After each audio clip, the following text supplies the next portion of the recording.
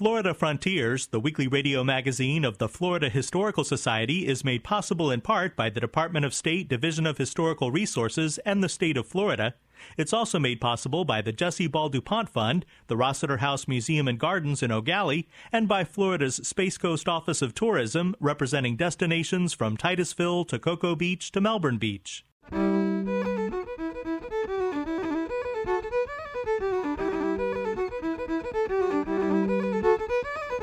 This is Florida Frontiers, the weekly radio magazine of the Florida Historical Society. On the web at myfloridahistory.org. I'm Ben DiBiase, sitting in for Ben Brotmarkle. Coming up on the program, we'll talk with professors and students at the University of Central Florida who traveled to France as part of the Veterans Legacy Program. People what we've been researching and writing about, seeing where they actually are, was pretty intense. We'll sit down with Michael Boonstra and talk about research into a local archive concerning the Apollo 11 mission. We have a great photo collection, some official NASA photographs, pamphlets, original patches from the various missions. And we'll discuss African American travel guides known as Green Books. All that ahead on Florida Frontiers.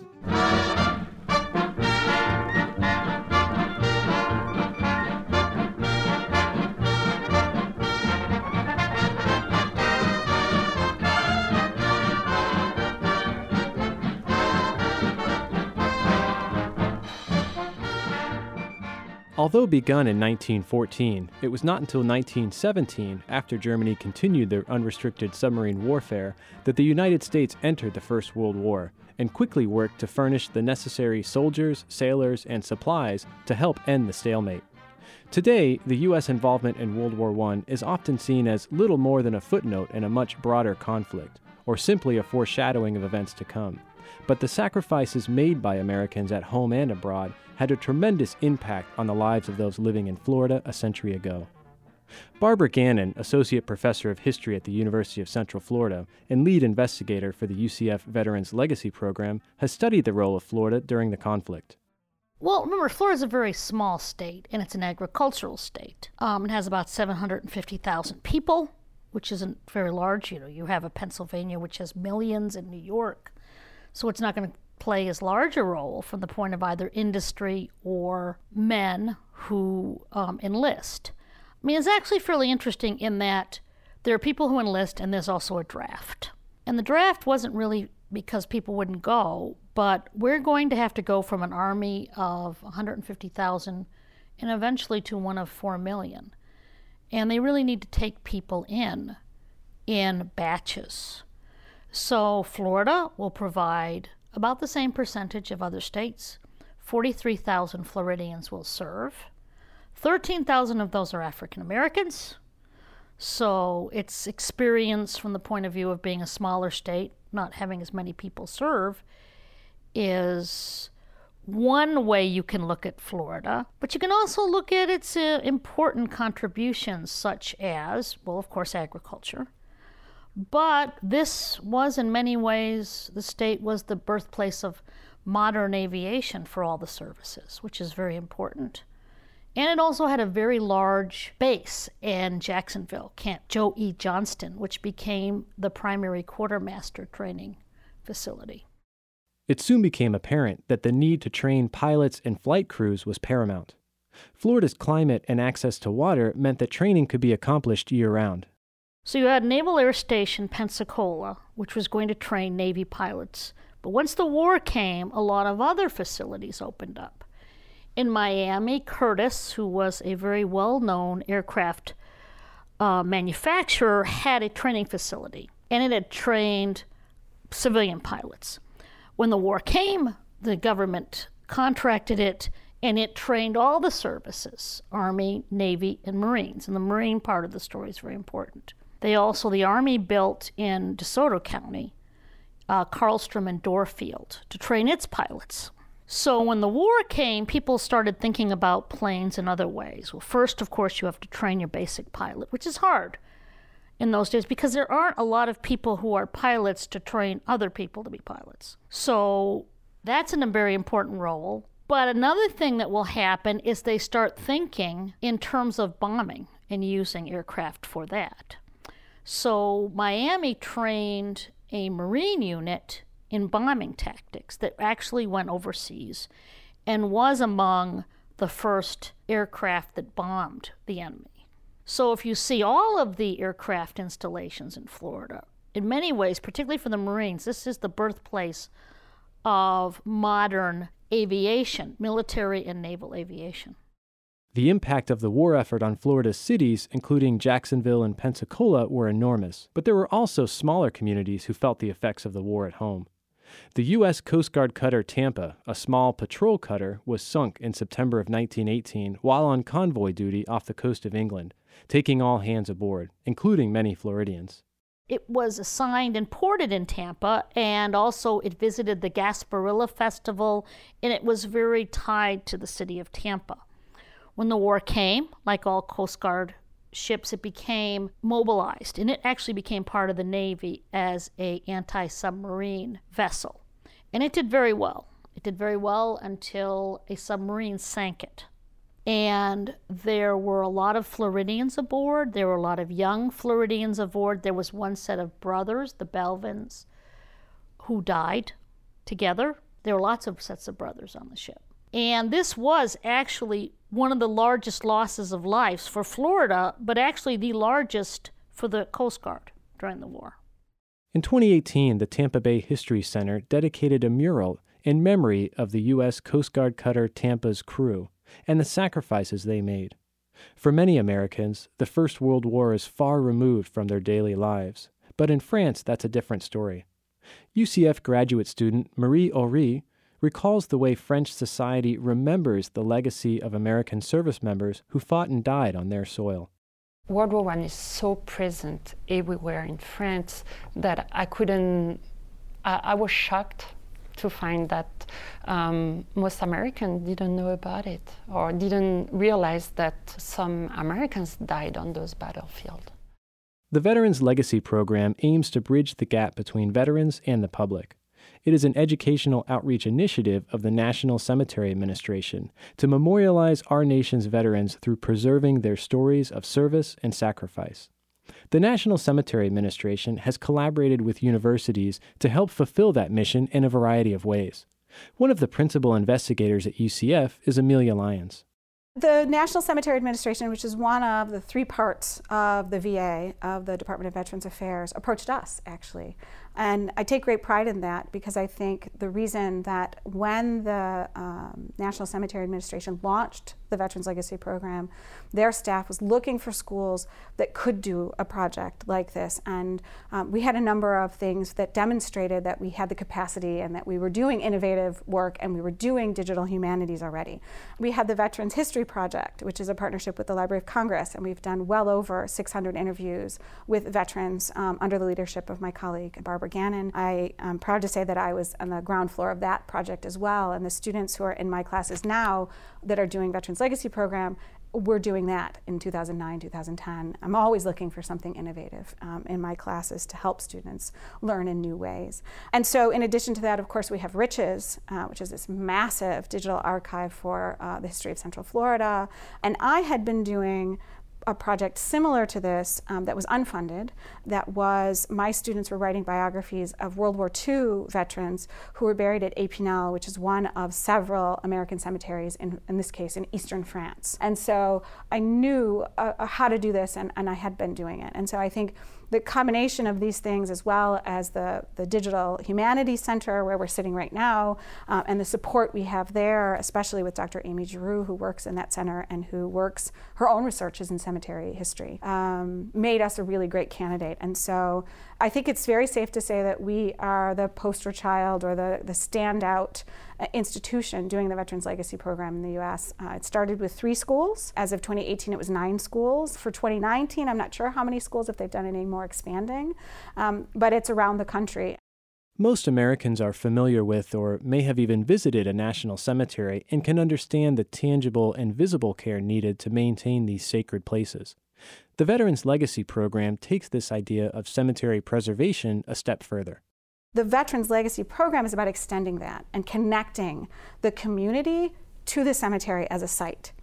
And so the requirements really of the Veterans Legacy Program that come to us from the VA are to take faculty and students at the university and to do research in a number of forms, and around the country they're doing it differently, and we're doing it in a number of innovative ways here at UCF as well, to bring the faculty and the students together to do research about veterans and then to make that publicly available. And most specifically, that becomes publicly available as K-12 resources, as lesson plans, as assignments. We have about 24 assignments, and they range from kindergarten to 12th grade. And I've seen them in action in the classroom. I've seen the kindergarten ones in action. I've had class teachers send me photographs of essays students have written about veterans that have hung on the walls in their schools. And they're really rather amazing and astounding to see it then make it that far. We are also required as part of the work that we do to take students, K-12 students, into a cemetery each year as what we call a day of learning. It's essentially a field trip. And we've gone both to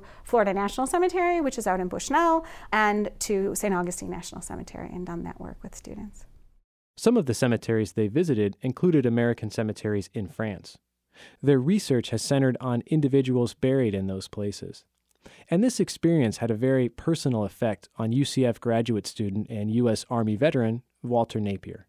My main task, I suppose, was to learn about the Meuse-Argonne. And I became extremely fascinated by this conflict because it's the largest land battle the U.S. Army's ever fought, and nobody knows about it. I was an Army veteran, I'm a historian, and I had heard about it, but it was very passing, you know. And when I started digging into it, it started fascinating me what all went on and why don't we remember this, and it triggered my interest in memory, which I was already into. So while we were over in France, I had the opportunity to go to Bellewood, the Eyes-Marne Cemetery, Meuse-Argonne Cemetery, and Dr. Lyons and I and some of the other team members would have talks. I decided that this was something that matters. I was talking about something that's remembered wrong. The United States didn't do much in World War I. And that fact-finding mission and trying to set the record straight kind of hit off some interest, but because of it being closer to modern contemporary times, this is something we can reach out and touch. And the same for Marine Corps veteran Jim Stoddard, who'd heard about the Battle of Belleau Wood while he was still a recruit in 2003. It was really, really fascinating to see Belleau Wood firsthand, see the Meuse-Argonne firsthand, and then, of course, the cemeteries that sit among those battlefields, and all the countless headstones that lie there, and the names and all that people that we've been researching and writing about, seeing where they actually are was pretty intense. The stories of the experiences of individual soldiers and Marines who fought in France help connect people to these events that happened a century ago. Holmes County resident Luther Pilcher joined the Marine Corps before the U.S. became involved in World War I and ended up serving in France. The first major engagement that the Marines were involved in would have been Belleau Wood between June 6th and June 26th, the largest engagement the Marines had up to that time. In fact, June 6th, there was over 1,000 Marines killed on that opening day of the battle, which was more Marines were killed that day than the previous 147 or so years of the Marine Corps' existence. So a very bloody day in Marine Corps history. Pilcher, he died on that day in that initial assault into the wood to remove the Germans from that area. And he, like many other Marines, fell in the process of leaving their secured wooded area and marching across about 400 yards of wheat fields to assault the wood there. And many Marines, including Pilcher, were cut down in that initial assault. One of the things that struck me, in addition to seeing these cemeteries and being at these battlefields, is, and this I expected to feel that. What I didn't expect was how well not only World War I is remembered by the French, but how well the American involvement in that war is remembered by the French. And then comparing that to how America remembers it. From the United States perspective, World War I is a footnote or a prelude to the sequel, which is World War II. That's not the case in France. You went to a new town, new village in France because you saw another World War I monument. That they're marked all around there. Every village has one. I mean, we saw posters that advertised temporary exhibits that focus solely on the American involvement in the war, and it's really humbling to see something like that in a museum that's dealing with one of the most murderous battles of French history, certainly in modern French history. Many stories of heroism in combat were uncovered, including the life and death of Edward C. Dessauciers, an Army soldier and Jacksonville native who fought in the Meuse-Argonne offensive. On the Meuse-Argonne sector, he actually helped save the Lost Battalion. He was part of the one who rescued the Lost Battalion. And in the start of the second phase of the Meuse-Argonne, he got injured. But he decided to remove his tag and to go back to the fight. And as he was going back, he was struck by an artillery and died on the spot. So his legacy, he was rewarded with the Distinguished Service Cross. The work of the Veterans Legacy Program participants is not only bridging that gap between the past and the present, but as Walter Napier explains, it also transforms the way we understand and interact with history. One of the beauties of this program is that whether it's an undergrad or a graduate student, they're really trying to get you to that next step, to where it's not just sitting in the classroom anymore, it's actually reaching out and touching that history. The Veterans Legacy Program is giving voice to those who served their country and even made the ultimate sacrifice, but whose contributions have begun to slip from the American consciousness.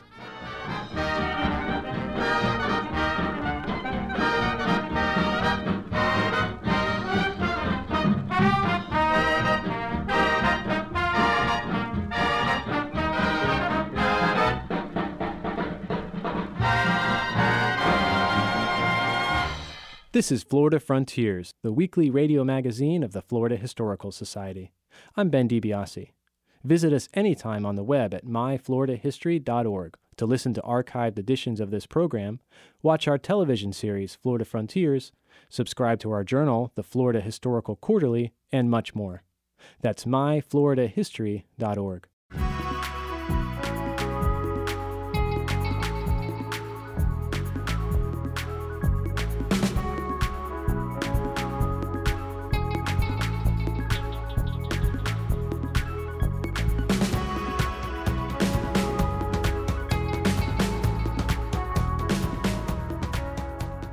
The Brevard County Historical Commission was established by ordinance in the 1970s to collect, arrange, record, and preserve historical materials, and is comprised of both professional and lay historians.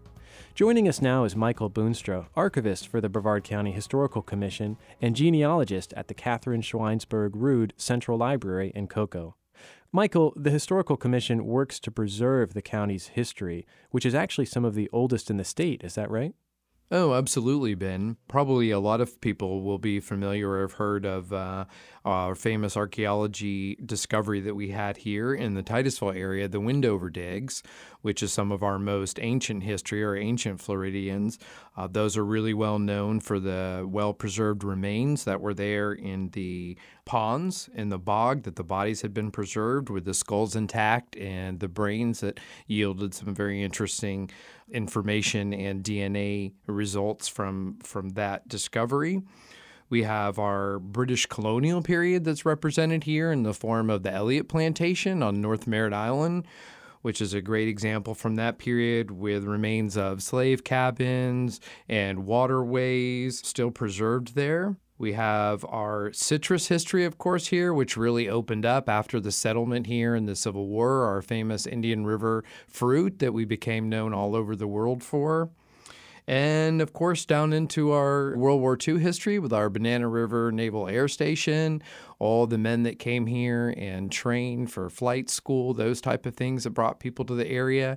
And that just kind of led directly into the space program we're so well known for today. Now, Michael, July 2019 marks the 50th anniversary of the Apollo 11 mission, which is internationally significant, and researchers are traveling the globe trying to collect material and tell the story of not only the Apollo 11 mission, but the programs leading up to the landing on the moon. How has the Brevard County Historical Commission been involved in helping to facilitate that research? Yeah, you're right, Ben. We've had a lot of requests from all over the world and locally to support people's research in those areas. We have a great photo collection that goes back to that time period, some official NASA photographs, pamphlets, original patches from the various missions. A lot of the projects that people are doing are focusing on a really interesting angle, I think, in that they're asking more about the area and people's lives, how they were affected, how they actually lived here, where they shopped, where they ate, the entertainment that they had, the homes that they lived in that were built at that time. So they're focusing less on the actual mission and the fame of the astronauts, sort of what happened in that, with more of how it affected our local area, the people that lived here, and the people that came here to work in that program. Can you tell us some specific examples of the types of materials that people are traveling here to Brevard County to research in your archive?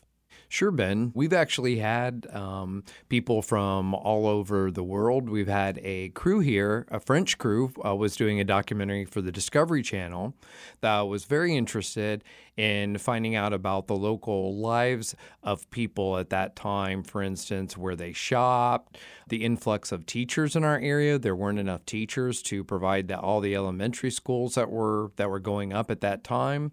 Our living conditions, there wasn't even enough housing here for people, the trailer parks that were at that time. My father even told me, he was here in this early period, about people sleeping in concrete pipes beside the road because there actually was no place to stay or sleep. So those are some of the interesting questions that we've been getting. Now, Michael, having grown up in Brevard County yourself, how has your understanding of the impact of national and international events and their effect on local history changed over time? I think it's definitely changed. I think it's changed for a lot of us that grew up here. I think it was just a part of life, as it would be for anybody going through something like that, and you didn't see yourself in such a national worldview, I think. It was just something that was happening out your window. And now you see that the whole world is interested in what you sort of lived and saw, and it definitely brings a new appreciation to that aspect of it. And you definitely want to share that with people then and kind of let them know about the excitement and the energy that was here and what was going on so that they can understand that part of it as well. Great, Michael. Thanks so much for sitting down with us today. You're welcome. Thanks for having me. Michael Boonstra is archivist for the Brevard County Historical Commission and genealogist at the Catherine Schweinsberg Rood Central Library in Cocoa.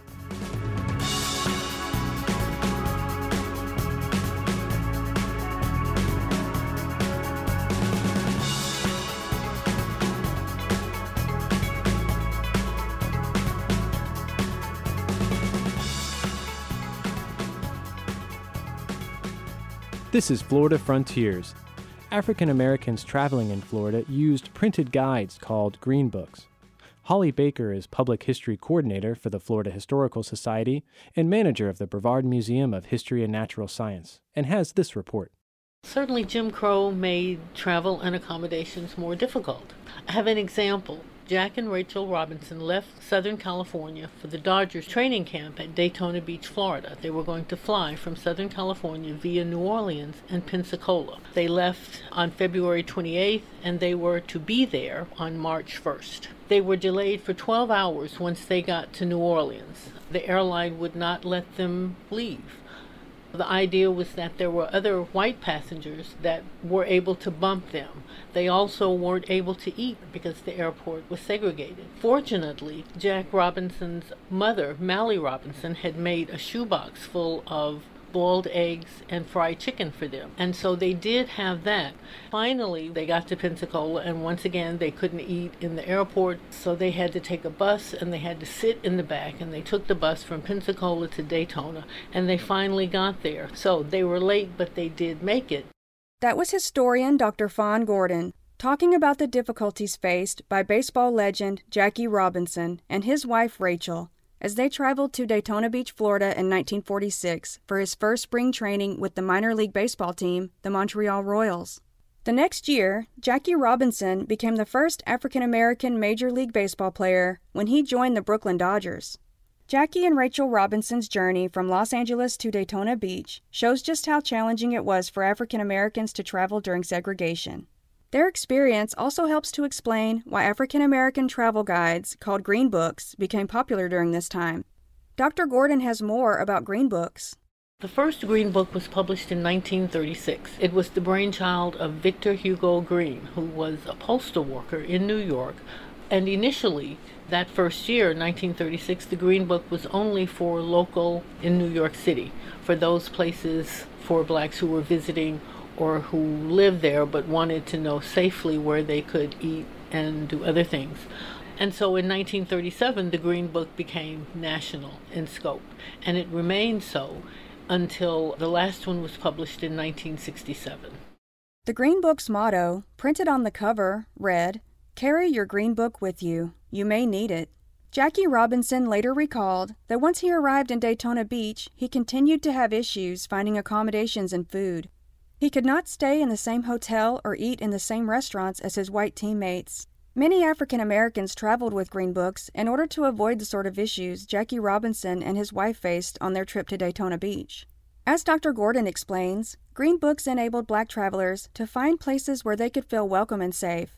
If you didn't have the Green Book, then you wouldn't know where you could eat or where you could have overnight accommodations, or you couldn't find nightclubs or taverns or garages or any of those things that you need when you're traveling in the country. So the Green Book provided not only listings for overnight accommodations in restaurants, but for barbershops and beauty shops and tourist homes, even if there wasn't a motel that was black-owned that would accommodate them.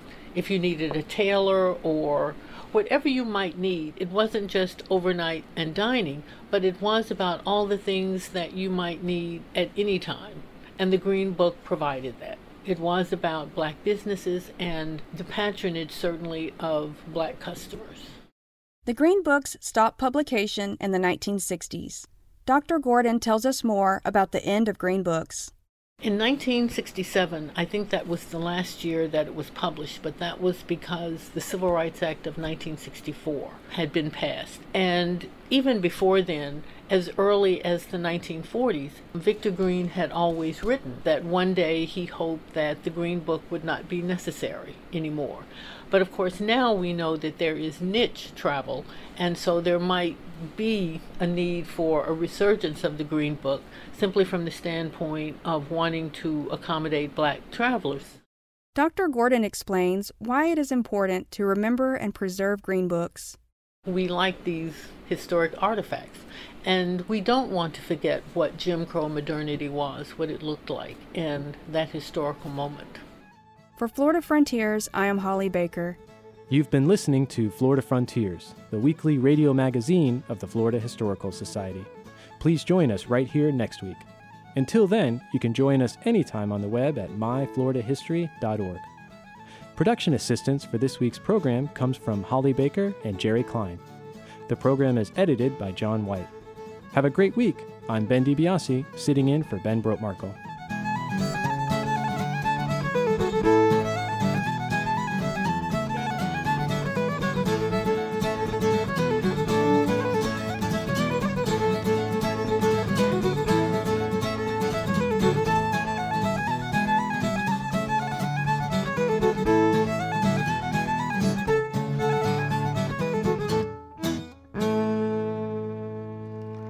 Florida Frontiers, the weekly radio magazine of the Florida Historical Society, is made possible in part by the Department of State Division of Historical Resources and the state of Florida. It's also made possible by the Jessie Ball DuPont Fund, the Rossiter House Museum and Gardens in Eau Gallie, and by Florida's Space Coast Office of Tourism, representing destinations from Titusville to Cocoa Beach to Melbourne Beach.